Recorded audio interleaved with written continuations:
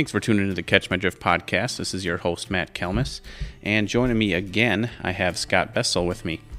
We're here to talk a little bit about deer hunting. Tomorrow is the archery opener here in Minnesota, so happy Archer's Eve, everybody.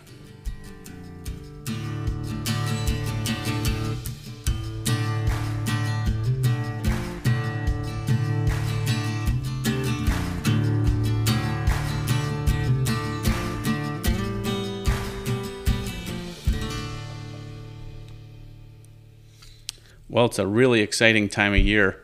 Like I just mentioned in the intro, archery season opens tomorrow here in Minnesota. So it's like Christmas Eve. It is. Except Santa's not dropping off a new bow for me, or nor I. Yeah, I'm stuck with last year's. Actually, I think I'm shooting a bow that I got 4 years ago. So no new toys for me. Are you shooting a Matthews? No, I shoot an Elite. An Elite. Mm-hmm. Okay. I shoot a Matthews, and I think I was trying to. Now that you mention it, I think mine's 4 years old too. But yeah. Anyway, it's a good shooting bow. You bet. Yeah. Well, cool. Like I said, happy Archer's Eve. It's a great time of the year. Nice cool day today. A little bit of rain. We were talking. I think this is the most. It's only been raining since 11, and it's 2:00 right now, so it's only been raining 3 hours. But this is the most rain that we've had probably all summer, I think. It's been crazy dry. One of the the driest summer that I can remember in many, many years. Yep. We finally need it. My lawn it's like walking on potato chips and spaghetti, uncooked spaghetti when I gotta go outside. The big bonus is I haven't spent a lot of time on a lawnmower this summer, which that's always years added to your life in my book. It is. I think I've maybe only mowed 4 times. Right. It's great. It's awesome. Well, cool. How's your season looking? Are you getting any good trail camera pictures? I have been. Started out really slow. I was really whining there for a while. I was telling my buddies it was probably the worst trail camera summer I'd had in recent memory, and then all of a sudden it started to pick up, which to me just proves what all bow hunters know, is that you got to be patient. You do. Yep. When do you usually start setting your cameras out?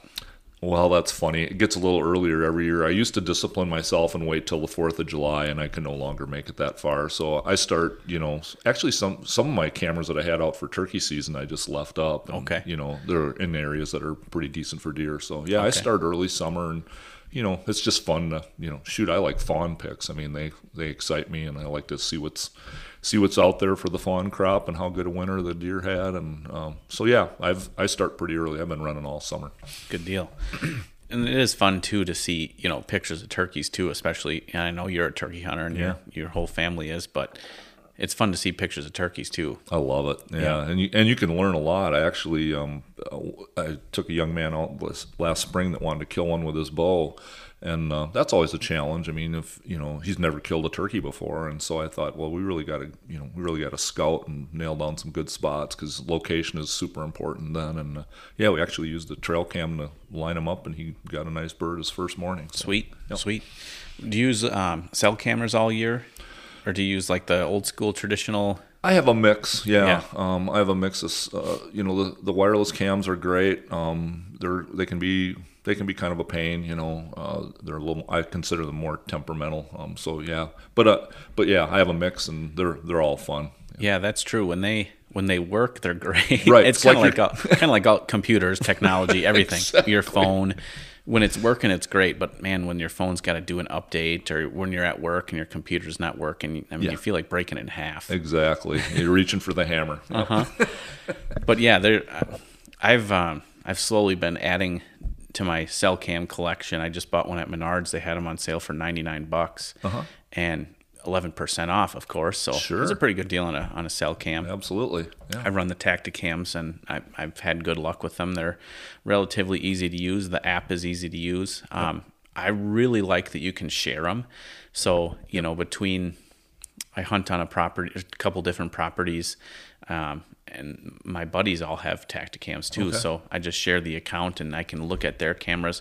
So that way, you can buy 4, I can buy 4, and it's like I have 8 cameras. Right. So you can split the cost a little bit, I think, which is great. So you bet. Yeah. And that way too, out of towners, I can share it with my uncle who lives up in War Road, and he can see, what's going on at his farm down here. So yeah, it's nice for him to be able to log in like that. Absolutely. Yeah, my buddy just had a bear hunt in northern Wisconsin, and we put a Tacticam on all the different baits, and it was really not only fun but invaluable information. I mean, you know what bear is coming in at what time, and Yep. you know, which baits are getting hit during the day and which are getting hit at night. And you know, if you're using conventional cams, you'd have to wait 3-4 days a week, sometimes more, to get that information. Whereas the wireless cam, you've got it right now. Yep. Did he end up getting one? He did, yeah. Sweet. It was actually my dad's tag. It takes like 9 years to draw a tag in that zone in Wisconsin. And my dad, I'd been putting in points for my dad all these years, and so it was kind of funny last summer. He says, I drew a bear tag, and I go, yeah. I said, I've been applying for you, and he says, well, I really don't want a bear hunt. I said, I know, but I know exactly what you need to do with that tag. So he transferred it to my neighbor's boy, who's 17. Wisconsin has a program where you can transfer him to a youth hunter. Okay. And so we mentioned it to my neighbor Wyatt. Hey, would you like to go bear hunting? And he was just all over it. He was like, yeah, this is on my bucket list. So yeah, then my buddies in Wisconsin swung into action and got him on some spots and started baiting for him. And yeah, he shot a 450 pounder on the first night. Holy cow. Yeah. I don't know too much about bears, but that seems like a giant. He's a big bear. Yeah. He had a big head on him. Yeah. Just a really impressive critter. Yeah. Wow. Yep. Cool. Yeah. Definitely something that's on my bucket list too. Yeah. Bear hunting. I'd really like to do it. Really like to do it out west, Yep. just to kind of spot and stalk. And Yep. I don't know. We were just talking, how cool different parts of the country are. And of course, grass is always greener, and, the West is always so, appealing. But You bet. you can do it right here in your backyard if you really had to. Yep. Yeah. And bear meat is great too. They're a really cool animal, and they eat well too. Yeah. That sometimes gets less attention, but yeah, I love the bear meat I've had. Around here, have you had any pictures of bears? I haven't, although there's bears around here every spring. I think it's usually, from what I understand, it's usually young males dispersing and, looking for new territory. And they never seem to really settle in, although there was a sow with cubs. Where was that? It was somewhere within 30 miles of here. So I'm sure there's probably bears here that, we don't know about. But yeah. Yeah, we, on our farm near Rushford that we hunt, which isn't too far from here, Mm-hmm. We had a picture, and it was 2 black ear tips. Oh. And, of course, it was set up pretty high, Yeah. so it was definitely a bear, and the camera itself had been kind of chewed. So, yeah, we didn't actually get a picture of a bear, in the distance, but just the black ear tips. There you go. So, teasing you. yeah, they're around, Yeah, they definitely cool. And the neat part about this area, too, is you can get an over-the-counter tag. Right, yeah. Which you don't have to apply, which is kind of surprising to me. You'd think it'd be the other way around. Yeah. But I don't know. Maybe just because there's so few of them that like you just said, most likely a male on a run or something. Right. So Yep. that makes sense. Cool. So you said, going back to what you said earlier, you start setting your cameras a little bit before 4th of July. Yep. And of course now your cameras are all spitting you images and getting excited about anything. Absolutely. Yeah. As a matter of fact, I went from getting kind of down in the dumps there, midsummer, and then all of a sudden a buck showed up that just totally surprised me. We called him the 75 buck. This is my most imaginative name I've ever come up with, because he had 7 points on one side and 5 on the other. Uh-huh. Anyway, we had tons of pics of this deer 2 years ago, and he looked like a good 3-year-old. And he was just all over the farms and just picture. And then I got him into March. And so I was really excited. I'm like, well, this deer's obviously made it through the gun seasons, and he's going to be around next year. And he seemed like kind of a homebody, and those are always fun deer to hunt, because you feel like you got a pretty good shot at them. Yep. And then last year, just disappeared. Not a single pic of that deer. And he was kind of my neighbors and I all kind of share information and hunt together, and we're like, where did that deer go? And nobody had a pic of him. So naturally assumed, there's plenty of state land around here. He doesn't have to wander far, and he's, out of our life and probably in somebody's freezer. So anyway, considered him a goner, and then all of a sudden this year, boom, he shows up. Same deer, junkier than before, but so now he's a 5-year-old, and I think he's got 15 points. So wow. He's and nothing, not impressive points, just lots of stickers and junk, which I like the junky deer. So anyway, it's fun just knowing that you get 1 to 5 around here. That's an accomplishment. So it'll be fun to keep track of him and maybe get a shot at him. We'll see. So today's September 15th. Openers tomorrow on the 16th. Are any of you, have you had any pictures lately of anybody still in velvet, or have they all since shed it? I had one just the other day. It was interesting. I had actually one of my cooler trail cam pics in recent memory of 4 bucks in one picture, and 3 were shed out, and 1 was full velvet. And that was just a couple days ago. So there are still some hangers on, and this 75 buck, the last pic I got of him, he's clearly got some kind of junk hanging from his, and I think it's dried velvet that's still stuck to his rack. Yep. So I just got a picture the other day. I think I even sent it to you. Just a nice mainframe 10-pointer, but I'm scrolling through my pictures on my app, and all of a sudden I'm like, oh my gosh, and you never know what it is. You kind of got to stop yourself, stop the image, and zoom in a little bit. Okay, I thought it was a sweet drop tine, right. like a 4-inch drop tine, right. But no, it's just as velvet. But it's still really cool to see. Absolutely. I don't know. It's fascinating to me that they can, how their antlers grow, and then they shed their velvet, and then they're hard as steel right now, and yeah. It's quite a process. It is, and how fast they grow too. It's just that whole antler growing process is just fascinating to me, and the fact that and the thing that amazes me is like moose and elk do the same thing, and you take a 400-inch elk, which is obviously a huge critter, and he starts about the same time our whitetails do. Yep. And he has to grow 400 inches of bone in a few months, and it's just I can't imagine what that takes out of their body. Oh yeah. Yep. Yep. Yeah, it is fascinating, man. So you got the 75 buck. Do you anybody else that's getting you excited, or? Yeah, there's a real wide 8. Just a junky looking deer. Is not very tall tines or anything, but he's a big beefy mature deer, and I'd love to see him up close and personal. And then there's always the thing that I love about deer hunting is I don't care how well you know your ground, and I don't know how many cameras you have out. There's always surprises out there. There's your cameras never get everything. It just doesn't happen. Right. And so that I kind of live for the surprises too. I mean, there'll be some deer out there that'll be like, wow, where'd he come from? Yeah. And so yeah, it's just, to me, the anticipation of it is just everything. I just love the whole process. And I don't, I mean, you've talked to my friend Bob Broviak. I mean, he's just like a heat-seeking missile. He picks out one deer, and I'm like, oh boy, you are in trouble. So have you talked to Bob lately? I haven't talked to Bob. No, I was just talking. I have a farm that I hunt by Houston, which isn't too far from his house, and I was driving by there the other day, and I was like, I got to get connected with him and see what he's got going. But yeah, typically, I know Bob usually starts around the 4th of July and goes every night, spotting fields and stuff, and he's pretty precise. He's got quite a system down, and if he's got a target deer, its days are probably numbered. Yeah, he'd be the guy to write a book. I mean, it'd be fascinating to see what he had to say. Yeah. And kind of just get inside that guy's mind. Because like you said, I mean, he's a heat-seeking missile. I mean, there's no better way to describe him, really.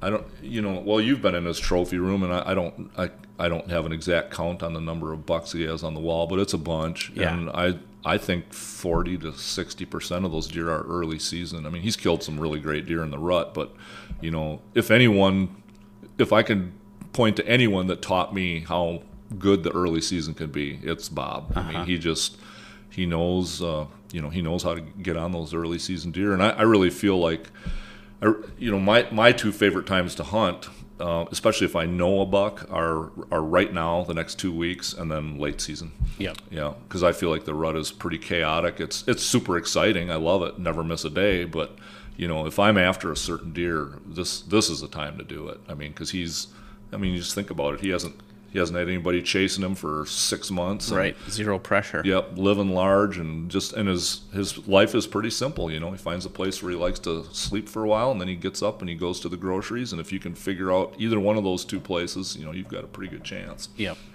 So if you're talking about if you can figure out one of those 2 places, where this time of year or from the 4th of July till now, what kind of areas are you putting trail cameras on?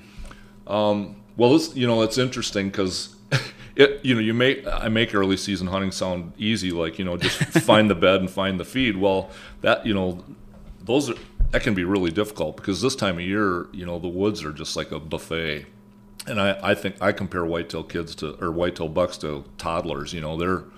they're really fickle, and whatever the flavor of the day is, white oak acorns start dropping, and they'll be on those for 5 to 7 days, and they might bed 60 yards from the tree that they like. Sure. So that, yeah, where they're eating, but can you kill them? Probably not. And then there's alfalfa and all kinds of browse out there, and soybeans and blah blah blah. So anyway, so as far as a trail cam strategy, I kind of have proven areas that I know work. I've got old mineral licks here that I rely on those during the summer. But then I also have field edges. Summer alfalfa is really hard to beat. I mean, this is it's a staple in whitetail country, and it's one of those places to me where you can hang a camera over a hayfield and you won't get anything for sometimes 5 or 7 days, sometimes longer, and then all of a sudden it'll just light up. And I don't know if that's the maturity of the alfalfa or what's going on, but anyway. So yeah. Food sources, it sounds like. I tend to go with food sources right now, yeah, and mainly because that's what deer are concentrating on, and also because I don't want to pressure deer. If and I know some really good bedding areas right here in my area, and I don't want to be there right now. I don't want to. I probably will, most of those areas, if I have stands in them, I'll hunt, 1 or 2 times the whole fall, and it'll be end of October for the next 3 weeks. But yeah, I think it's really important when you're hunting mature whitetails to give them their space and just let them do what they want to do, and then it's up to you to kind of figure it out. Yep, that makes sense. You don't want to pressure them, don't want to bump them, don't want to really let them know that you're hunting them. That's exactly it. Yeah, it's really important to have your, and that just goes with everything. I mean, it goes to, hanging your stands and then getting in and out of your stands and having a strategy for all that really kind of lets you fly under the radar. Yeah. So what do you do? What do you do in this scenario if you set up your trail camera, on a little apple orchard or in the corner of a field, on an alfalfa field? What do you do when you're not getting any pictures? Do you panic? Do you let it soak for 3 weeks and then go move it, or what do you do then in that scenario? Man, if I panicked, I think I'd have had a heart attack by about July 20th this year. I mean, it was really bad. I just was not getting anything. And it was really funny because I'm a big water guy too. I think water is really important in this country, and even our ponds that we had that were old reliables were just not getting hit, and I was just, what is going on here? And I don't know. All I know is that I was patient and kept checking and kept putting cameras out, and sooner or later, and now the ponds right now are just on fire. I mean, I think this 2 months of dry that we've had is finally, it's like had a cumulative effect, and the deer are like, doggone it, everything I eat is dry and dusty, Right. And if they can find water now, they're going there, Yeah, and I was thinking too, I mean, if you were a property owner and you had a creek, like a spring-fed creek going through the bottom of your property, man, it would be, you'd really want to key in on that, I think, early season, or even in the late season too, when they're rutting. Yeah. But yeah, that would be sweet, and we got a lot of those around here. Oh yeah, it's really true. And I know a buddy of mine used to guide over in Wisconsin, and he said he's found areas where they're in a really dry year. He said, I remember one year watching this buck kept coming into this little ridge end, and he said he would just linger there forever. And he's like, what is this deer doing? Because he was always like 70, 80 yards out. So finally, one day he walked over there, and he said there was a stump there that held water. And he said that buck was going in there and drinking from that thing. He said every time I saw him, that's what he was doing. So yeah, they're pretty. I don't know if they can smell water. They must be able to. I think they can find it, and in a year like this, I mean, it's going to be pretty big. Yep.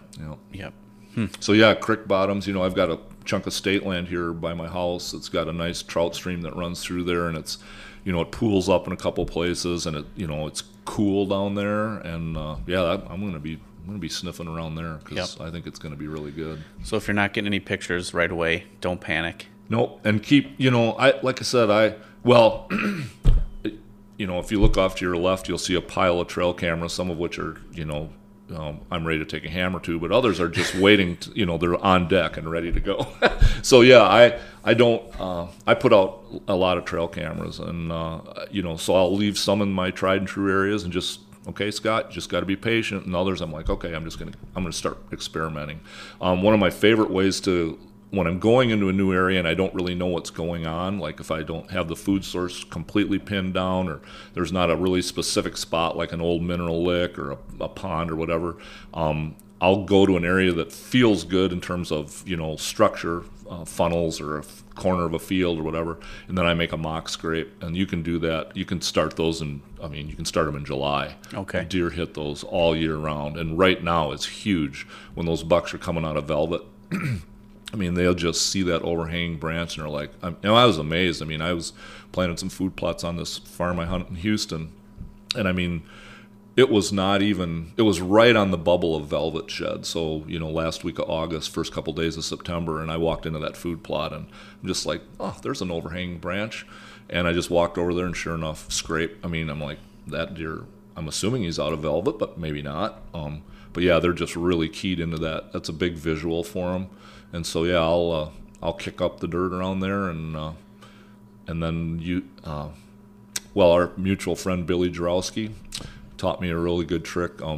Put a grapevine, take a snippet of a grapevine and zip tie it to the end of that thing. And I don't know what it is about those vines, but it drives them crazy. They jump up on their hind legs and gnaw on that thing and spit all over it. And, so those, if you want to get an inventory on bucks in a strange area right away, a mock scrape is probably the fastest way to do it. Okay. You'll get just about everyone, So if let's say a guy like me, I'm just mentioned I've slowly been accumulating cell cams and trail cams throughout my life. I've got 4 cell cams. Now let's say, what time of year or when would you, if you only had 4, cams, when would you put it on a food source? Like you said, you put them on food sources early. Mm-hmm. When would you take that camera and move it to a scrape? Well, I'll tell you what, I'm big on monitoring food all the time. Okay. They got to eat all year. And the biggest thing is that, we tend to kind of get tunnel vision when we're hunting because we focus so much on bucks. So we're always looking for the bucks. We're looking for the bucks. Where are the bucks? Well, when you get to the rut, and if you don't know where your does are, I call it chasing the rut. You're always behind the 8 ball because the bucks know where the does are. They've been monitoring that all year long. And as soon as they start feeling it and that does start coming close to estrus, that's where the bucks are going to be. So if I'm getting a bunch of doe picks on a food source, I'm like, great, this is gold. I don't consider that a loss. But I go to scrapes as soon as I can. Okay. July isn't too early. Right now is just it's perfect. I would say for the next month, I'm all over scrapes. If I'm not finding them, I'm making them myself. Okay. Yep. How do you make them? Well, I have a old. My neighbor calls it my scrape maker. It's actually a weed scythe that you can buy at Fleet Farm or Menards. Hand powered, just a big ragged blade on it, and I use that to knock down any weeds, and then I go right down to the dirt and scrape it up. And of course, the biggest thing with a scrape is the overhanging branch. You've got to have that. If you don't have that, you got a dirt circle in the middle of nowhere. Sure. That the overhanging branch is what attracts that buck to that area. It's instinctive for him to just walk over there. And I'm not smart enough to know what deer tell each other at scrapes, but they must say a lot because it's amazing the amount of does that you get at a scrape, and even fawns, button bucks. They'll go in there. I've got fawns on their hind legs chewing on a licking branch, and I'm like, what are they saying to each other? But it's obviously hugely important because they all go there. It's just crazy. So anyway, it's never too early to go to scrapes, and right now I'm really focused on them hard just because I'm trying to get an idea of what bucks are in the neighborhood. Yep. So if you make a mock scrape, I know guys will do this, whether they go to Fleet Farm and buy some buck juice. Do you ever do that, or do you take a piss in it yourself, or do you do anything to kind of add any scent? I think the greatest one of the greatest tools you can use when you're building mock scrapes is just like bring a 24-ounce bottle of Mountain Dew out there and just keep drinking it so you stay well hydrated and you've got plenty of pee in you. And I shoot every scrape I have. I'll pee in it, and the bucks don't know the difference. They don't. If they know it, they don't care. Sure. Sure. and I don't get real anal about scent control with them. I mean, I think I think it's such a visual thing for them. I mean, I've had deer where I don't have rubber gloves with me, and I don't have all my scent control stuff, and I make a mock scrape anyway, and I get a buck pick that night, So anyway, yeah, and I put scent on the overhanging branch, either a wick or a chunk of rope is really good. Zip tie a rope, a little chunk of hemp rope that you fray at the bottom, and I've got tons of pics of bucks with that rope in their mouth, just chewing on it. So yeah, and that's another. And it's funny once they key into those ropes, it's like oh boy, let's go see what's on the rope, So yeah, that's another good trick to use to get a mock scrape going. But the grapevines are, and you can find grapevines anywhere. Right. I always have a pair of clippers with me, and anytime I see a chunk of grapevine, I just rip it out of the tree and clip it, throw it in the back of my truck. It's kind of embarrassing. People think I'm going to the compost pile, but those are all for scrapes, Yeah. Gotcha. So once you get a picture of a buck visiting one of those scrapes, will you hunt over that scrape, or how do you? Kind of depends on the situation, and that's a great question, because some scrapes I just kind of view as almost like a bait pile. They're just like this is in a really visible place, and most of the pics I get here might be at night. That's okay. I don't care. I'm just kind of taking inventory. But yeah, if from that I start getting a buck that A, that I want to hunt, and B, that is a regular visitor, then my wheels start kind of turning. Like, okay, he's living around here somewhere. Now it's up to me to kind of start putting some pieces together about where he's bedding, where he's feeding. So then I'll get a little more focused, and start looking for spots where well, maybe I want to creep closer to his bedding area, or if I think I know where that is, or maybe I want to put a scrape in a near a stand tree that's where I have the advantage. So yeah, it's kind of a combination of things, but yeah, if I feel like I've got a deer that's living in an area, he's pretty consistent in that area, then my thoughts go to to trying to kill him. How am I going to get this deer and get tight to him during a hunting situation? So if you got a picture of him approaching, from the right side, quartering to you to the right side, how do you take that picture to figure out where he's bedding?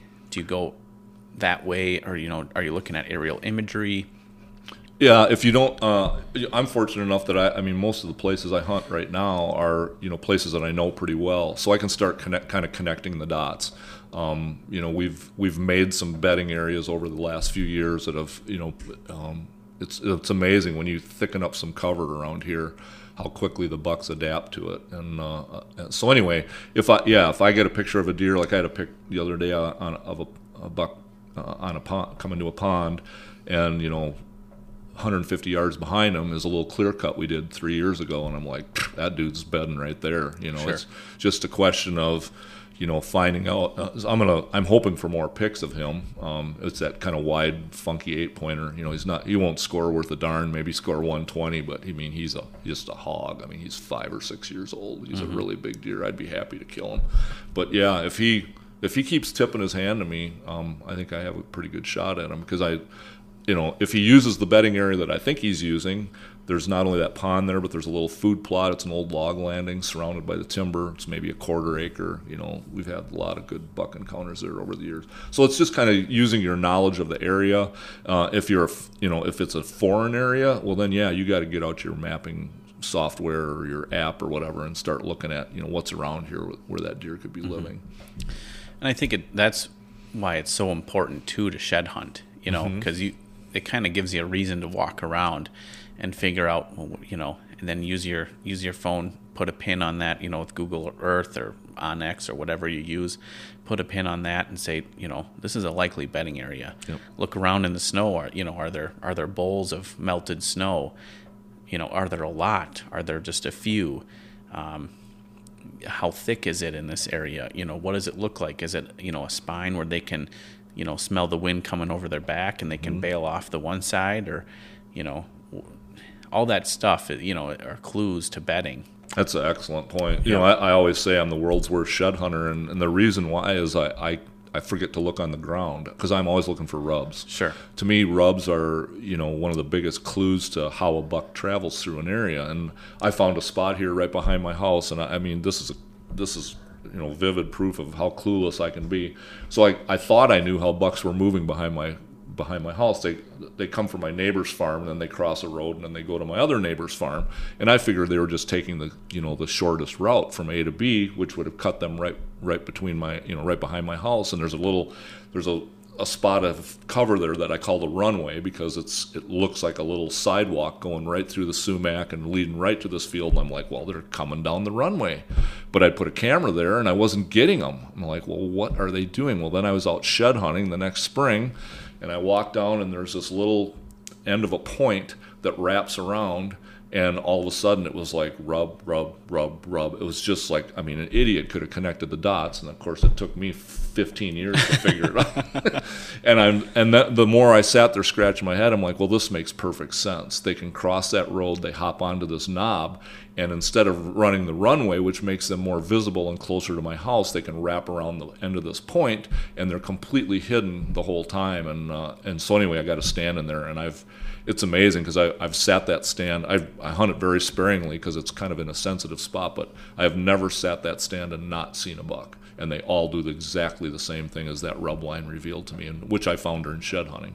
So yeah, that's an excellent point. If you're not a shed hunter, I mean, get out there in the spring and walk, because it's just a hugely important time to figure out your terrain and how deer are using it. It's just cool too, because you can see so much more of the woods. Absolutely. All the leaves are off the trees, and you can see a rub from, if it's a big one. Yeah. You can see a rub from 100 yards away. Yep. Where right now, you can't see 20 yards through the woods.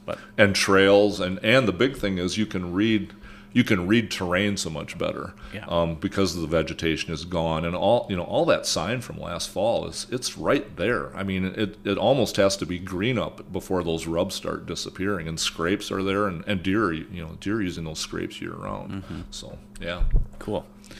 So you've got your trail cam pictures, you've got your Blaze Trail rub line, you got your food sources. Tomorrow, we were talking a little bit about our early season hunting plans. Mm-hmm. What how do you formulate a plan in your mind of what stand you're going to go to, and when you're going to go to it, and why you're going to go to it? Yeah, that's a great question. Well, just about everything right now is food source bow hunting, and for me, in the evenings. I hunt mornings very rarely right now, unless I feel like I have a bulletproof entry that I can get in there in the morning without spooking deer. But those are tough to find, especially, this is largely ag country. So you got deer out in the open, in the dark when you're trying to get into a stand. The other thing I've learned about that, even into the rut, is sometimes wait for pink light so that you can see those fields and make sure the deer are off them, and then you can boom, wiggle into your spot. But yeah, right now I hunt mornings very rarely, just because I'm kind of poking and hoping, hunting the fringes, and letting the deer, they're typically bedded up fairly early this time of year. So it's mostly afternoon hunting. Can I interrupt you? Yeah. What would it take for you, for that light bulb to go off and say, ooh, I got to hunt the morning tomorrow? Well, I'd have to have good wind direction. I'd have to know or think I know where the deer is bedding, so I can intercept them coming off food, whether that's an oak stand, an alfalfa field, a soybean field. But the biggest part is bulletproof entry. So at that time, they're going from food back to bed. Yep. And they're going to be there. Now, I think it depends. It depends largely on the deer. Some deer are just, they're kind of vampires, and they want to be on their bellies when it's, when that sun starts coming up. And others are much, my cousin killed a really nice buck in Wisconsin a couple years back. It was this time frame. He killed it at 9 o'clock in the morning.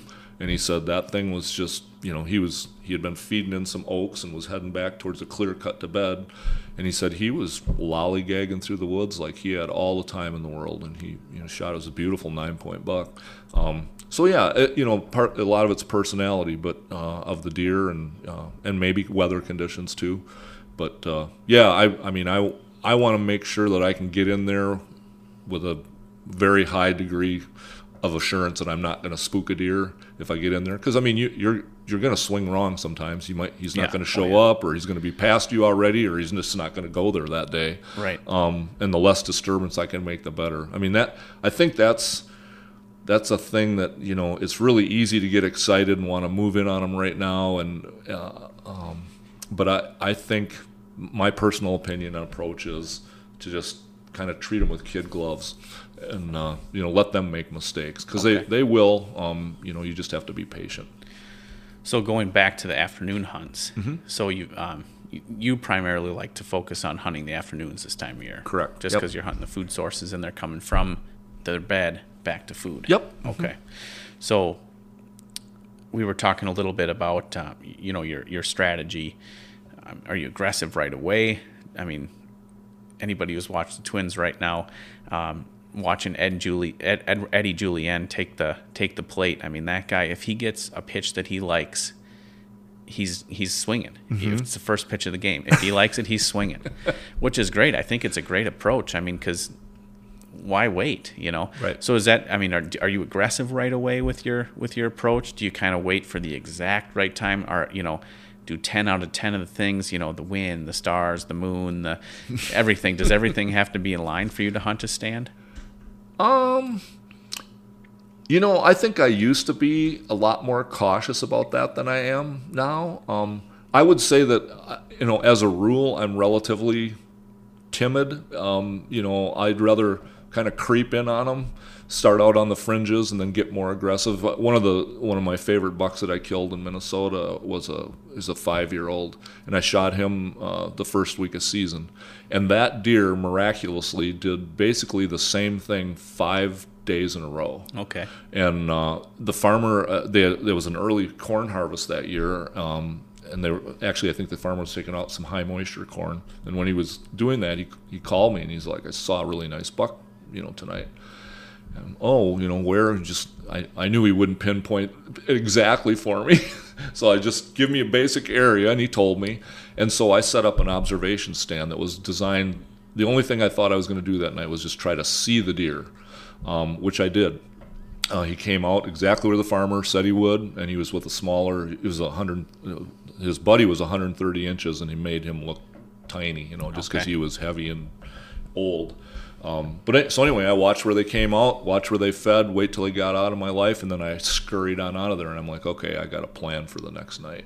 And I actually couldn't hunt that night, so I called my buddy, and I'm like, I think I know where this deer is coming out. Go in there and get him killed. So he did, and the deer made a goofy loop and didn't do exactly what he was in that area, but he just didn't do what we needed him to do. But he didn't know my buddy was there, and again I couldn't hunt the third night, and so I sent him in there again. And that night he had the buck at 25 yards, and he's about ready to shoot, and a fork horn behind him caught him and blew. And the big buck didn't know what was going on. He's just like, "Oh, I don't like this," so he left. And then anyway, so the fourth sit, then I went back in there and I shot the deer that night, doing exactly the same thing. So that was a question of kind of creeping in on him, see him from a distance, and then just playing the wind, and then having a stand where you're not going to get busted. And then the other thing too is, a lot of times with these summertime deer, and this is the same thing that happens late season, is they feed out. You're sitting on a food source. They feed out to the food source, and then sunset comes, and there's all the deer out there, and you're stuck in your stands. So you got to figure out a way to get out of there. So I'm really fortunate in that my neighbors and I, we just, we have a standing deal that, if you're in this tree stand and it's dusk and you got deer in front of you, we can text each other and say, "Hey, come get me." And they'll just drive in there with an ATV or a truck and bump the deer off, and you're good to go. Because those deer, they see trucks around here all the time. There's no long-term spookage there. Right. So you can go back to that same stand the next night and you're golden, know.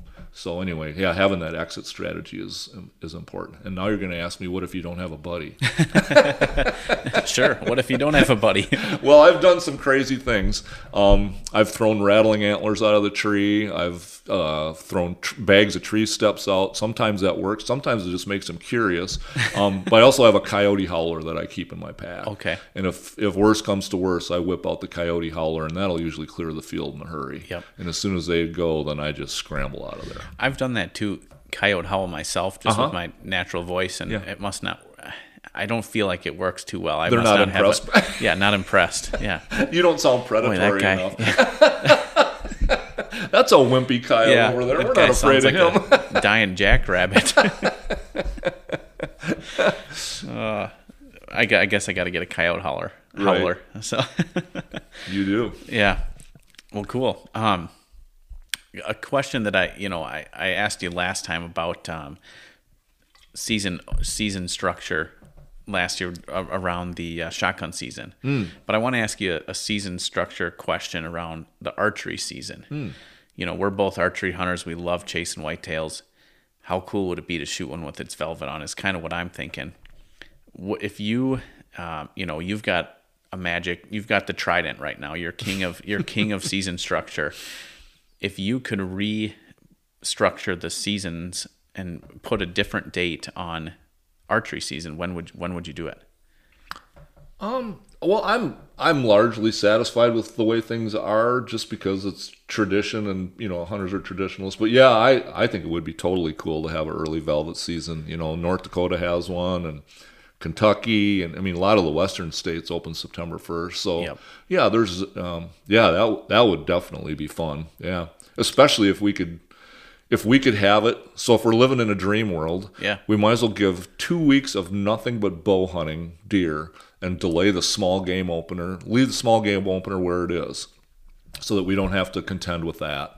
Because it is a factor. In some places it's zero factor, but I have state land all around Right, me. public and land. Squirrel season is a big deal. The 22s, I guarantee you, the 22s will be going off tomorrow morning. Yep. And more power to them. That's great, whatever. But it does have an effect. And so, if I'm living in a perfect world, I'd have 2 weeks of bow hunting only starting September 1st. Yep.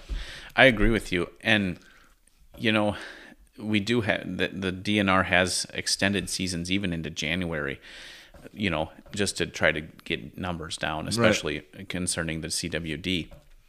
But I agree with you. I'd love to shoot a velvet deer, especially in my home state. I think it'd be cooler than hell. Yeah. And by this time, like we were just talking about, most of the deer have shed their velvet right now, and there's a few here or there. So somebody might get lucky tomorrow and shoot one with some velvet still. But I feel like most of the big ones that you want to shoot now, or I'll shed it. So Yeah. a couple weeks earlier would be sweet. That would be fun. Especially if you want to shoot deer. Why not open it up, 2 weeks earlier and close it 2 weeks later? My hands get so cold so easily.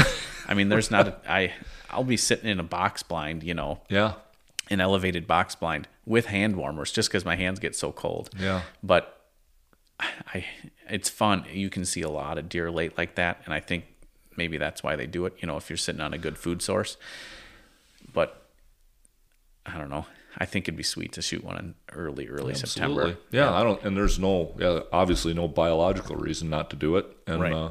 If you want, and if you're concerned about antlerless harvest, you're probably better off shooting them early than you are late. You've hunted late season.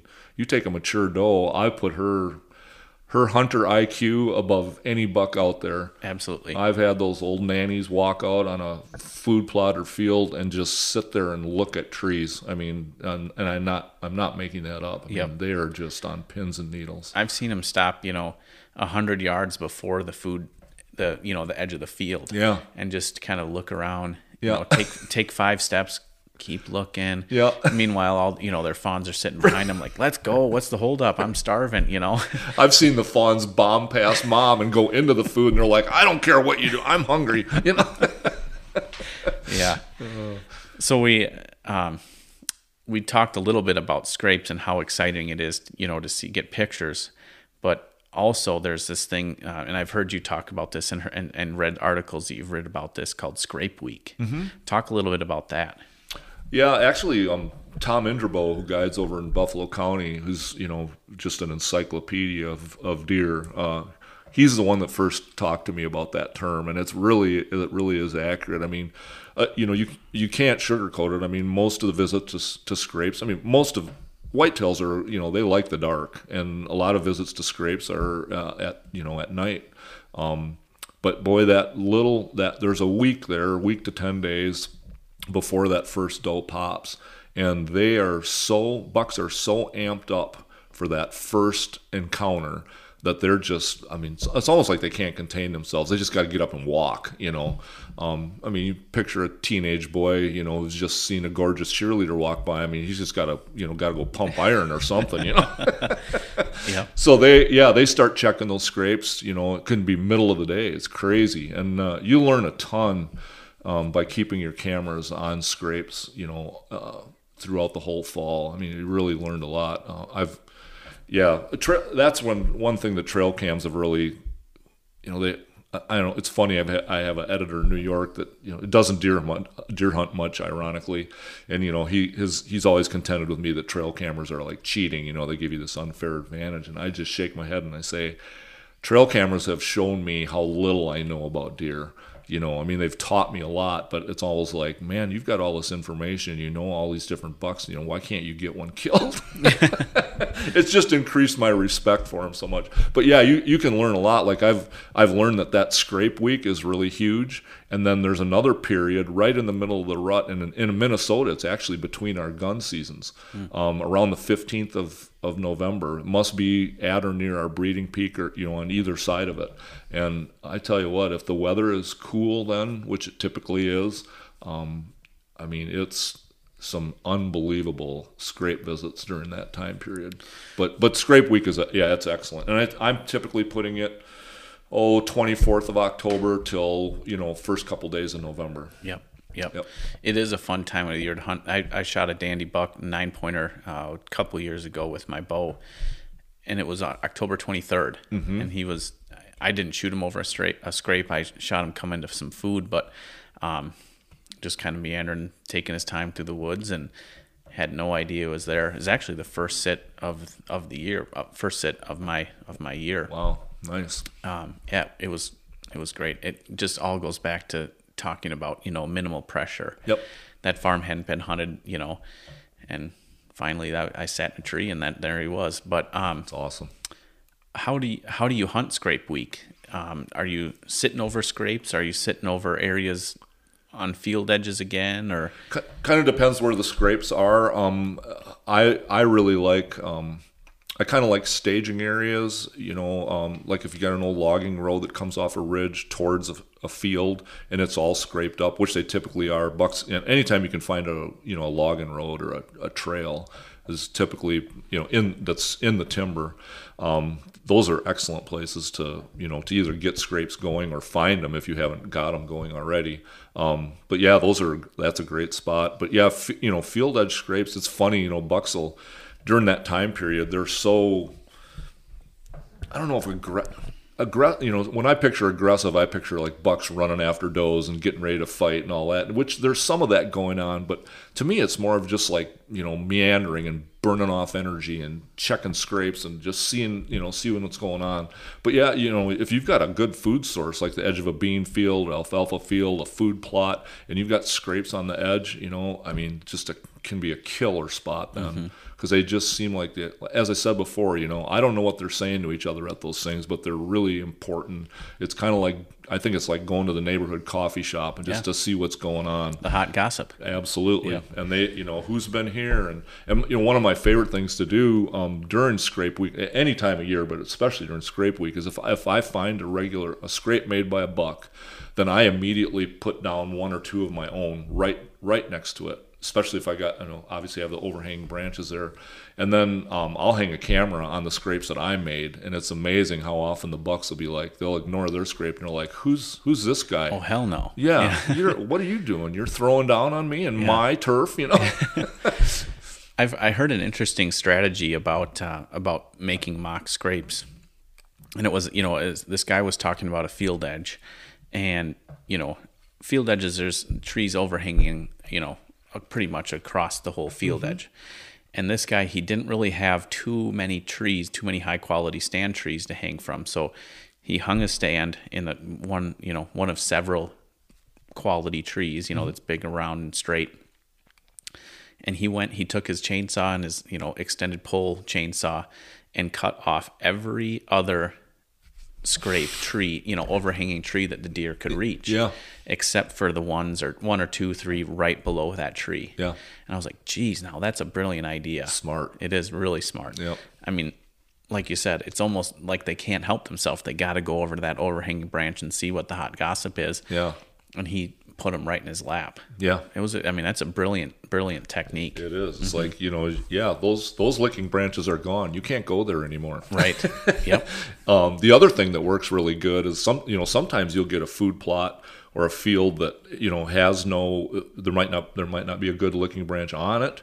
Or like you said, the stand tree that's advantageous for you doesn't have something within shooting range. And so we did this as an experiment.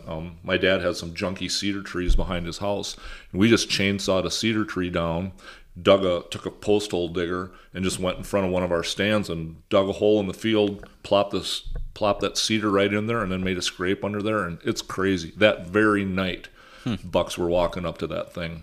Like, hey, and to our brains, we're like, there wasn't a tree there yesterday, and deer, they just don't think that way. There's like, oh my gosh, there's a scrape tree, Right. Yeah.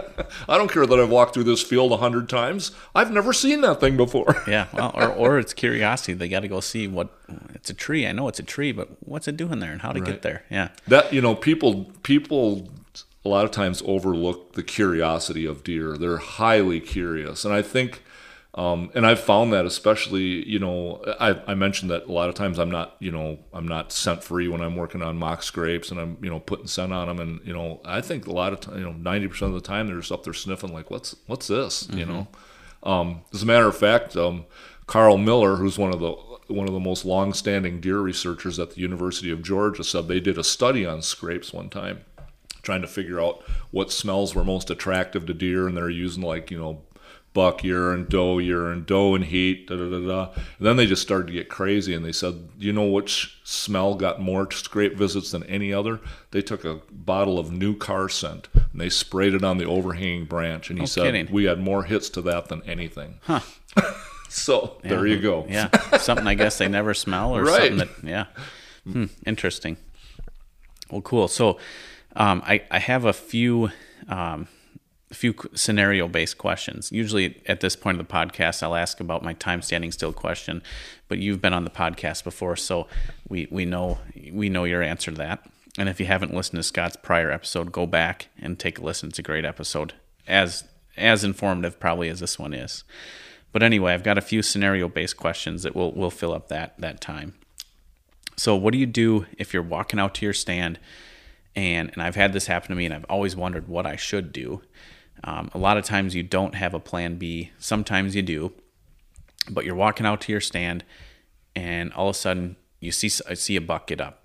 You reach for your binocs, and you're kind of looking through the woods, but you can't really see exactly what buck it is. You don't know if it's your target buck, a dandy 8-pointer or whatever. It's a buck, though, because you saw his antlers. What do you do in that scenario? Are you asking me, do I go ahead and hunt that spot? Yeah, or do you go ahead and hunt it? Do you, back out, go to your plan B?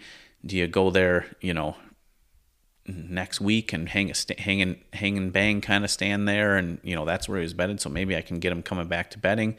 What do you do in that scenario? I think in terms of, what do I do immediately after he goes, I think a lot of it for me would depend on how big a ruckus he makes when he leaves. Some deer just kind of slip out of there, and if I feel like I've got the wind and I chose to stand for a reason, I'll probably go sit it, just see what happens. And in terms of long term, I don't know. A lot of it depends on, if we talked earlier about spring scouting. I've hung some of my best stands as a result of spring scouting, and they're almost all the reason they're good is because they take into consideration the landscape, the terrain, the funnels, da-da-da. It's like, if I know that thing is in the good spot, I'm gonna kind of let it ride. Mm-hmm. But if it's one of those things where I'm doing a hanging hunt and and I'm seeing some observed deer behavior, like, oh, that deer did something I didn't expect deer to do, I might walk over there and go, maybe I need to move that stand or hang a new stand over here. But yeah, I don't get super bummed when I bump a buck around here, just because, I mean, this is farm country, and I mean, I say it 100 times, but I got state land all around me. These deer are bumping into people all the time. Mm-hmm. So if they went catatonic and freaked out and completely changed their lives every time somebody bumped them, I mean, they'd be living in Iowa. You know, they'd just be a continual. So I just, you know, I feel like I just got to keep working my game plan, I think is kind of my basic feeling on that. Gotcha. Yep. Talking about this just reminded me of a story. One of the bigger deer that I can remember hunting, I walked out to my stand, and it was on a field edge, and he, like you said, he was probably bedded 75 yards from where he was eating. Mm-hmm. Climbed up into my stand, got all settled, hung my bow up in the hanger, and, you know, just kind of settled in and started to kind of, you know, listen for the first thing. And all of a sudden I heard something behind me, and I look back, and there's that buck, and he got up out of his bed and went the other way. He didn't blow or he didn't do anything, but it was like, I know damn well that he watched me walk out to my stand, climb up the tree, do all my, you know, do all my arranging and get organized and everything. And then once I sat down, he's like, I've seen what I need to see, and I'm out of here. It was the craziest thing, and I watched him walk out of my life, and, you know, had never seen him since. But it was crazy. I mean, just, and you know, that's a great story. And I think in that situation, yeah, you need to go to Plan B, because I mean, that deer. I mean, you've basically given him the roadmap to how you're trying to kill him, and he's like, yeah, I'm not doing that. Yep. And I think, you know, that being said too, there's a little bit to be said about your approach to your tree. Sure. You know. Yep. And it's tough. Not all properties will give you that luxury to approach a tree or approach your blind or wherever you're hunting that same way. But, you know, mix it up. Throw something different at them. I agree. Yep. Cool. So I want to talk to you about your early season, your most killinest early season stand, and what's so special about it. Trying to think, because I've killed my 3 biggest bucks early, and well, I think the first one. So, you know, most of my early season setups are kind of hanging hunts. Okay. Like, you know, it's observed behavior, or it's trail cam data, you know, pictures, or, you know, and then it's like, okay, this is a tree I need to be in. And, you know, that can be highly specific. I mean, you know, like, let's say they're coming to an apple tree. They're not just coming to any apple tree. They're coming to this apple tree. If I don't have a stand there, I got to figure it out. Same with oaks. You know, they can be really selective about the oaks that they go to. But the one that wasn't was a total terrain read that I did the spring before. And I was actually in there turkey hunting. It was a long, just a beautiful farm, like 100-acre ridge top. You know, no access except where I could come in. There was a bean field on top, and then little finger ridges that went off that bean field. And I was in there turkey hunting that spring, and I was like, I found a oak in there off the corner of that bean field, and I'm like, man, 2 little finger ridges, it was like a little turkey foot. I'm like, this is it. This is the spot. You know, any deer coming into that field or coming off of that field or even swinging that point is going to come right by that tree. And so I went in there and I hung a set in April and brushed it like crazy, because, of course, you don't know what's going to happen during the summer. And I went in there. So it's funny, the farmer had told me I'm seeing a giant buck in that bean. So then fast forward to the summer, the farmer told me, he's like, there's a giant buck in that bean field. He's there every night. And, of course, I would go there in the evening to glass for him, and he wouldn't show. And but I'm like, he's coming, according to the info I've got, he's coming off that corner where that turkey foot is. And so the first night the wind was right, I just like, I'm swinging for the bleachers. I'm going in there. It was maybe 75 yards off the corner of the field. I snuck in there super early, and, yeah, long story short, he walked in there, and I killed him at 20 yards. Awesome. You know, so that was just a structure terrain read. But most of the other ones have been, you know, the deer's feeding here, and I gotta get a stand in there. So yeah, I try to stay mobile. You know, have my lone wolf or other portables and sticks, and, you know, sticks or steps, and just get where I need to be. Yep. Cool. So we haven't really talked too much about the rut, and I think I've kind of wanted to do that on purpose, just because, you know, it's it's early, and I'm excited about the early season right now. Yeah. But just one rut question. Last year, if you can rewind to last year, how did you hunt? If I remember, it was super, super hot. Mm-hmm. It was like in the 70s, during the day. And I mean, that's hot for, early to middle of November. Mm-hmm. How did you hunt last year? What was your go-to? Well, when it's warm, I focus heavily on mornings, I mean, I don't know. I like morning hunting in the rut no matter what. But, when it's warm, I think it's really important because you're either gonna, any of the daytime activity is probably going to be, that first couple hours, or, if there's nighttime activity that's happening, which is usually what's happening when it's, people always say the rut didn't happen this year. Well, it happened. It has to. Yeah. Look, you've had a picture of a fawn, haven't you? The fawns are born. Trust me, the rut happened. But, so I like to say there's the rut that happens, then there's the rut that we see, and the rut that happens occurs no matter what. As we said, it's nature. It's got to happen. But if it's cold, we see more of it. But anyway, when it's warm, then it's mornings. It's water. People just they always think, oh, ponds or creeks that's a good early season thing. Man, I tell you what, you want to see a thirsty deer, you see a buck that's been running does all night long. Mm-hmm. His tongue is hanging out. We've seen them, they walk through the woods, Yep, their mouth wide open. Mouth hanging open. I had a picture I've got a pond back here. I had a picture of a buck last fall. It was 78 degrees, and it was 10:30 in the morning, and he was walking into that pond. Wow. Yep. Wow. Like you said, his tongue. That's hot. Yeah. It was hot. But I mean, who knows where he had been, But he knew where that water was. Mm-hmm. He knew where to find relief, So water's good. North-facing slopes because they're a little more shaded. Valley bottoms cooler. A lot of trout streams or valley bottom trout streams around here. The only challenge you got there is tricky winds. Sure. So the tighter the valley bottom you got, the harder your winds are going to be. So if you can get a broader valley bottom where you get a little truer winds, I mean, man, I'd hunker in there and sit all day if I could. Good deal. Well, I know I put you through this or that gauntlet that last time, so I went a little easier on this time. I'm not going to have you answer all 10. Okay. But I do just have a handful for you here. Let's run the gauntlet. We'll run the gauntlet and then we'll wind it up. Okay. All right. Question 1, turnips or brassicas? Oh, boy. What's the difference? They're kind of...